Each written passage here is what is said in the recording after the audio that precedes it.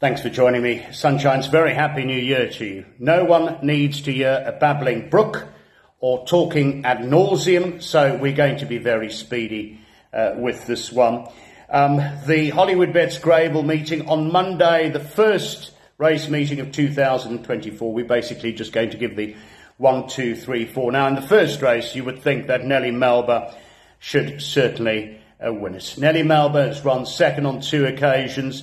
Disappointing last time out, was expected to win, but I think will make amends at the third time of asking. I must say, though, that in this race, for me, number 5, Pinstripe, is a big runner. 9 to 10 is quoted with www.hollywoodbets.net a place.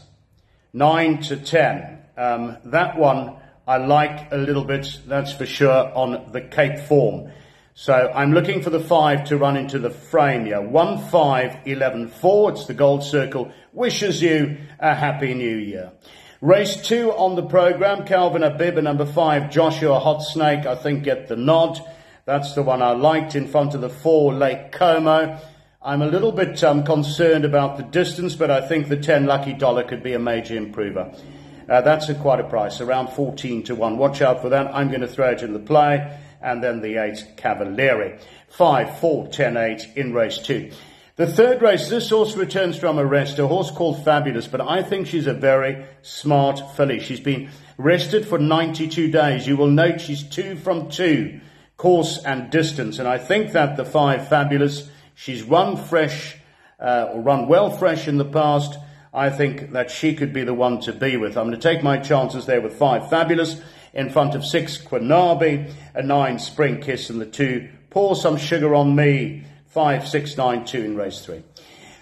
Race 4, now Celtic Beauty, it is the first run out of the maidens, but has been a fast finisher on both occasions. 2, Ancient World drops in trip, but I think is the main danger. Then the 1, Common Grounds, and the 5, Canford Ice, 4, 2, 1, 5, race 4. Race 5, how many times haven't we gone for Leopard Lady? My goodness me, she is so overdue another win. She runs her heart out. She always tries. Regular pilot, and Nicholas Patel for MJ Oudendal. I'm giving Leopard Lady a chance here to win. In front of the 5, Giver's Grace, the 4, Drive By, and the 8, Mysterious Girl. 3, 5, 4, 8. As I say, if there's one horse in racing that deserves to win another, it's got to be her. Now, we move on to the features which were postponed, and I'm not going to change.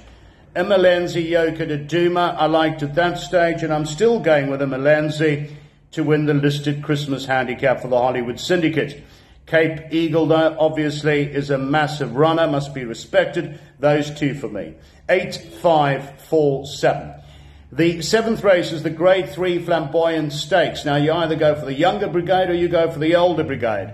I'm going to go with Forshaw, number 7, from 8, Minogue, and then the horses we know well, plenty of racing they've had in the past, the 2, Marigold Hotel specifically, and then the 4, Lady of Power.